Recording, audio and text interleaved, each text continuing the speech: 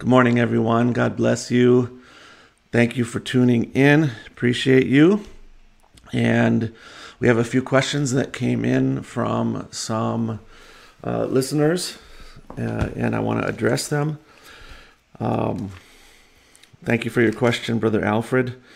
Actually, both of the questions are really quite related to each other in a lot of ways. Revelation 10:1. So this first question is from Brother Alfred. Brother Alfred says, Revelation 10:1, is that Jesus Christ? Brother Jason, can you please explain Revelation 10:2? Can we say Revelation 10:2 is fulfilled? So let's take a look at that. I think this is a critically important question and one that warrants us taking some time to review it, and so is the next one. Let's take a look here. And I saw another mighty angel come down from heaven, clothed with a cloud, and a rainbow was upon his head, and his face was as it were the sun, and his feet as pillars of fire. And he had in his hand a little book open, and he set his right foot upon the sea, and his left upon the earth. Okay, so let's take a look at this here. Who is the mighty angel?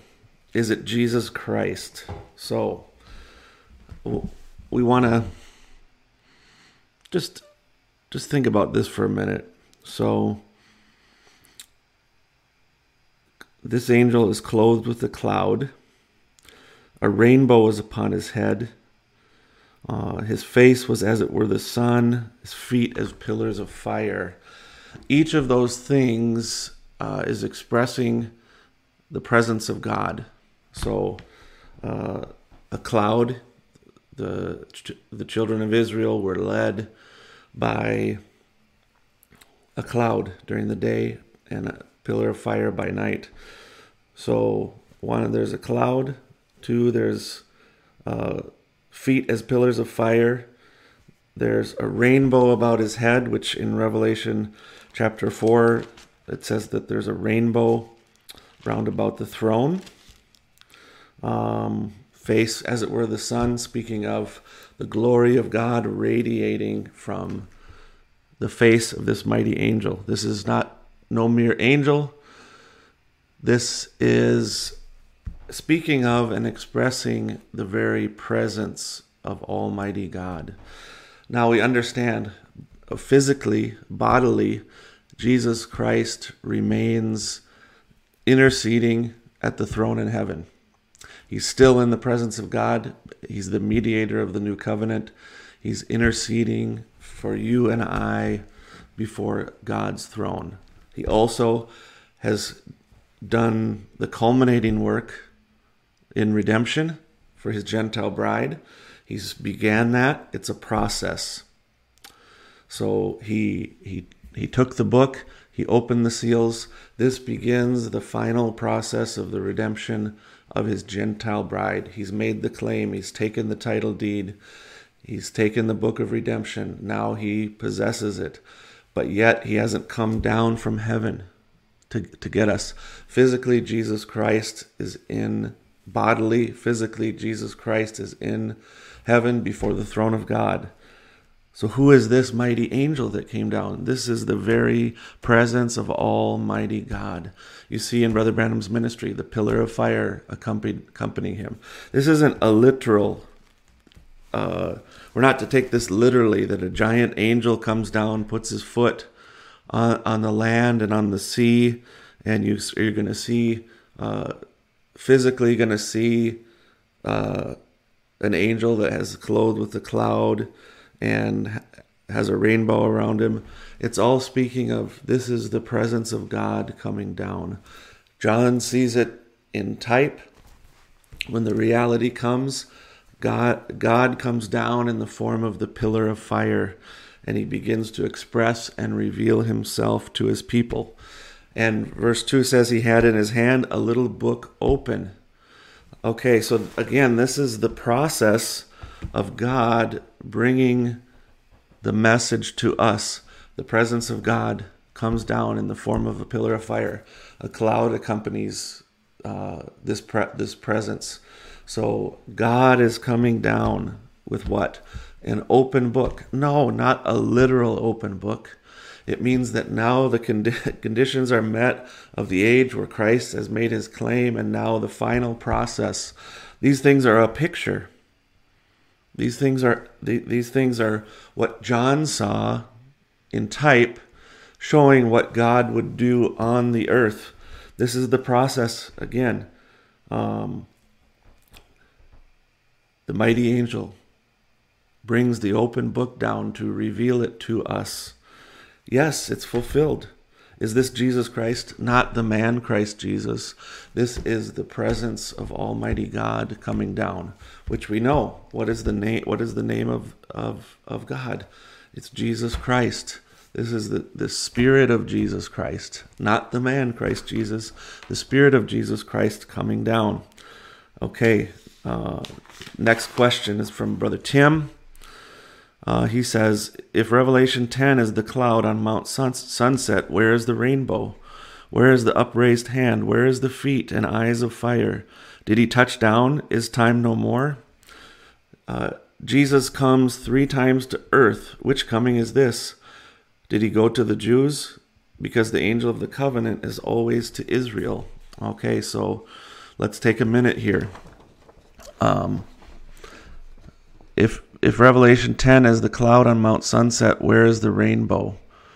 Where is the upraised hand? Where is the feet and eyes of fire? Did he touch down? Again, this is in a type, a spiritual type. This is something to show us who is coming down, who is here to reveal himself. This is in type. Where is the rainbow? Well, where is the upraised hand? Where's the feet? Where's the touchdown? Again, are you taking this literally? Or are you taking this is a type to show what's happening? Christ coming to make his claims in spirit form. Again, did he come this time? The first coming of Christ was in phases. He came, he was conceived first. Then he was born. Then he grew up. He appeared in the temple when he was 12 years old. He was baptized. He began his ministry. He was crucified. He was raised up. It was phases over a period of time. The second coming of Christ will be the same. In Luke 17, we see this, we understand Luke 17:30. The days of the Son of Man and the days that the Son of Man are revealed are speaking of how God revealed himself in this message. So Luke 17, and we're looking at starting with verse 26. And as it was in the days of Noah, so shall it be also in the days of the Son of Man. So how long were the days of Noah? 120 years. So shall it be in the days of the Son of Man, not in the instant of the Son of Man, but in the days of the Son of Man. There's a period of time. Again, 28, likewise also as it was in the days of Lot. They did eat and drank, they bought, they sold, they planted, they builded. But the same day that Lot went out of Sodom, it rained fire and brimstone from heaven and destroyed them all. Even thus shall it be in the day when the Son of Man is revealed. This is a process. It's a period of time. Christ came down. The second coming is a process.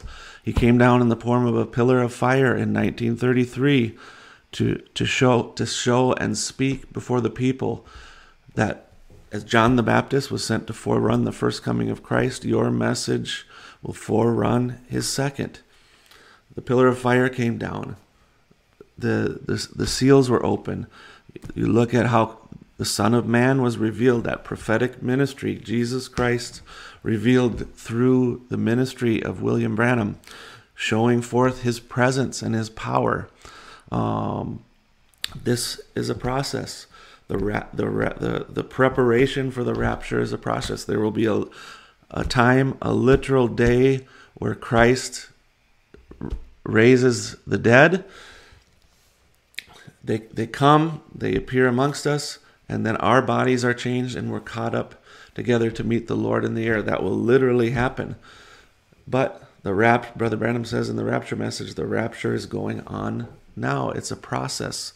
It's something that God is doing. And so he says, the Lord himself shall descend from heaven with a shout. He says, what is the shout? It's the message. So the Lord has descended with a message. He's here. He has come down. Almighty God, in the form of a pillar of fire, has come down to reveal himself. Is the angel of the covenant always to Israel? Well, we would have to throw out a huge amount of what Brother Branham says in order to say that it's only to Israel. Brother Branham explains that there's a supernatural light appearing in the church, or in the services. He talks about the pillar of fire, that picture above him. He says that's none other than the angel of the covenant, the Lord Jesus Christ. No, the angel of the covenant is not only to Jews. The angel of the covenant is to God's chosen people, which is the Jews and the Gentile bride. Are we not elected? Are we not under the new covenant and a part of the new covenant? Absolutely we are. We're a part of that. So which coming is this? This is part of the second coming. This is a part of the process of the second coming. He's still here. He's still in a uniting time with his bride. He's still making us ready for the rapture. Where is the rainbow? The rainbow, the upraised hand, these things. What is time no more? Is time no more? Where it says that in Revelation 10, time shall be no more. That right there is speaking where it says time no more. And the angel which I saw stand upon the sea and upon the earth lifted up his hand to heaven and sware by him that liveth forever and ever, who created heaven and the things that therein are, and the earth and the things that therein are, and the sea and the things which are therein, that time shall be no longer. If you go in to the marginal note there in the Schofield Bible, it says delay. There should be delay no longer. But then what does the next verse? There's no time shall be no longer, delay shall be no longer. So the mighty angel comes down. He cries with a loud voice. 7 thunders utter their voices. Those 7 angels that appeared to Brother Branham and came with the thunder out at Sunset Mountain. But then it says, but. So this is a phrase that's saying that time will be no longer, but in the days of the voice of the 7th angel. We're still in the days of the voice of the 7th angel. His voice is still going around the world. No, not him personally. He's gone off the scene. But through the 5-fold ministry and his tape ministry, this message is going continually around the world. It's being translated into every tongue under heaven. So time will be no more, or there'll be no more delay. For what? For him to claim his bride, for him to catch her up, to make her, to bring her forth to the marriage supper of the Lamb. But in the days of the voice of the 7th angel. So there is a period of time there, days, the days of the Son of Man, the days of the voice of the 7th angel. These things are still taking place. These things are still in process, and it's important for us to understand and grasp this. So the quote that Brother Tim brings, he says, if you notice, that's Christ, see, because he in the Old Testament was called the angel of the covenant, and he is directly coming to the Jews now, for the church is finished. That's absolutely true. The mighty angel comes down. He has an open book. What is he doing? He's going to reveal the seals and the contents of that open book to us. He cries with a loud voice. The shout, what is the shout? It's the message going forth first. When he does that, 7 thunders utter their voices. Those things are then revealed to Brother Branham. Brother Branham then takes them and brings them and reveals them to us. And what is he getting ready to do? He's getting ready from there. He's getting ready to turn directly to the Jews. This is the final phase, the final step before he turns to the Jews and starts dealing with them. I hope that's clear. I have about 17 pages of quotes where Brother Branham refers to Revelation chapter 10, not just verse 7, but Revelation 10, and applies it to fulfillment in his ministry. Revelation 10 is not for the Jews. I know Ewald Frank and different ones like that try to say that Revelation 10 is for the Jews. Well, they're coming and contradicting Brother Branham. They're saying Brother Branham made a mistake, and I'm here to fix it. Who was the vindicated prophet? Was it Ewald Frank or was it Brother Branham? God vindicated Brother Branham's message. We put our confidence in what God did there. Ewald Frank, me, anybody else, we need to hear that voice so that we can then become the final voice of the final age. Brother Branham emphasizes that it's important for us to say and teach what he taught, not to change it, not to twist it.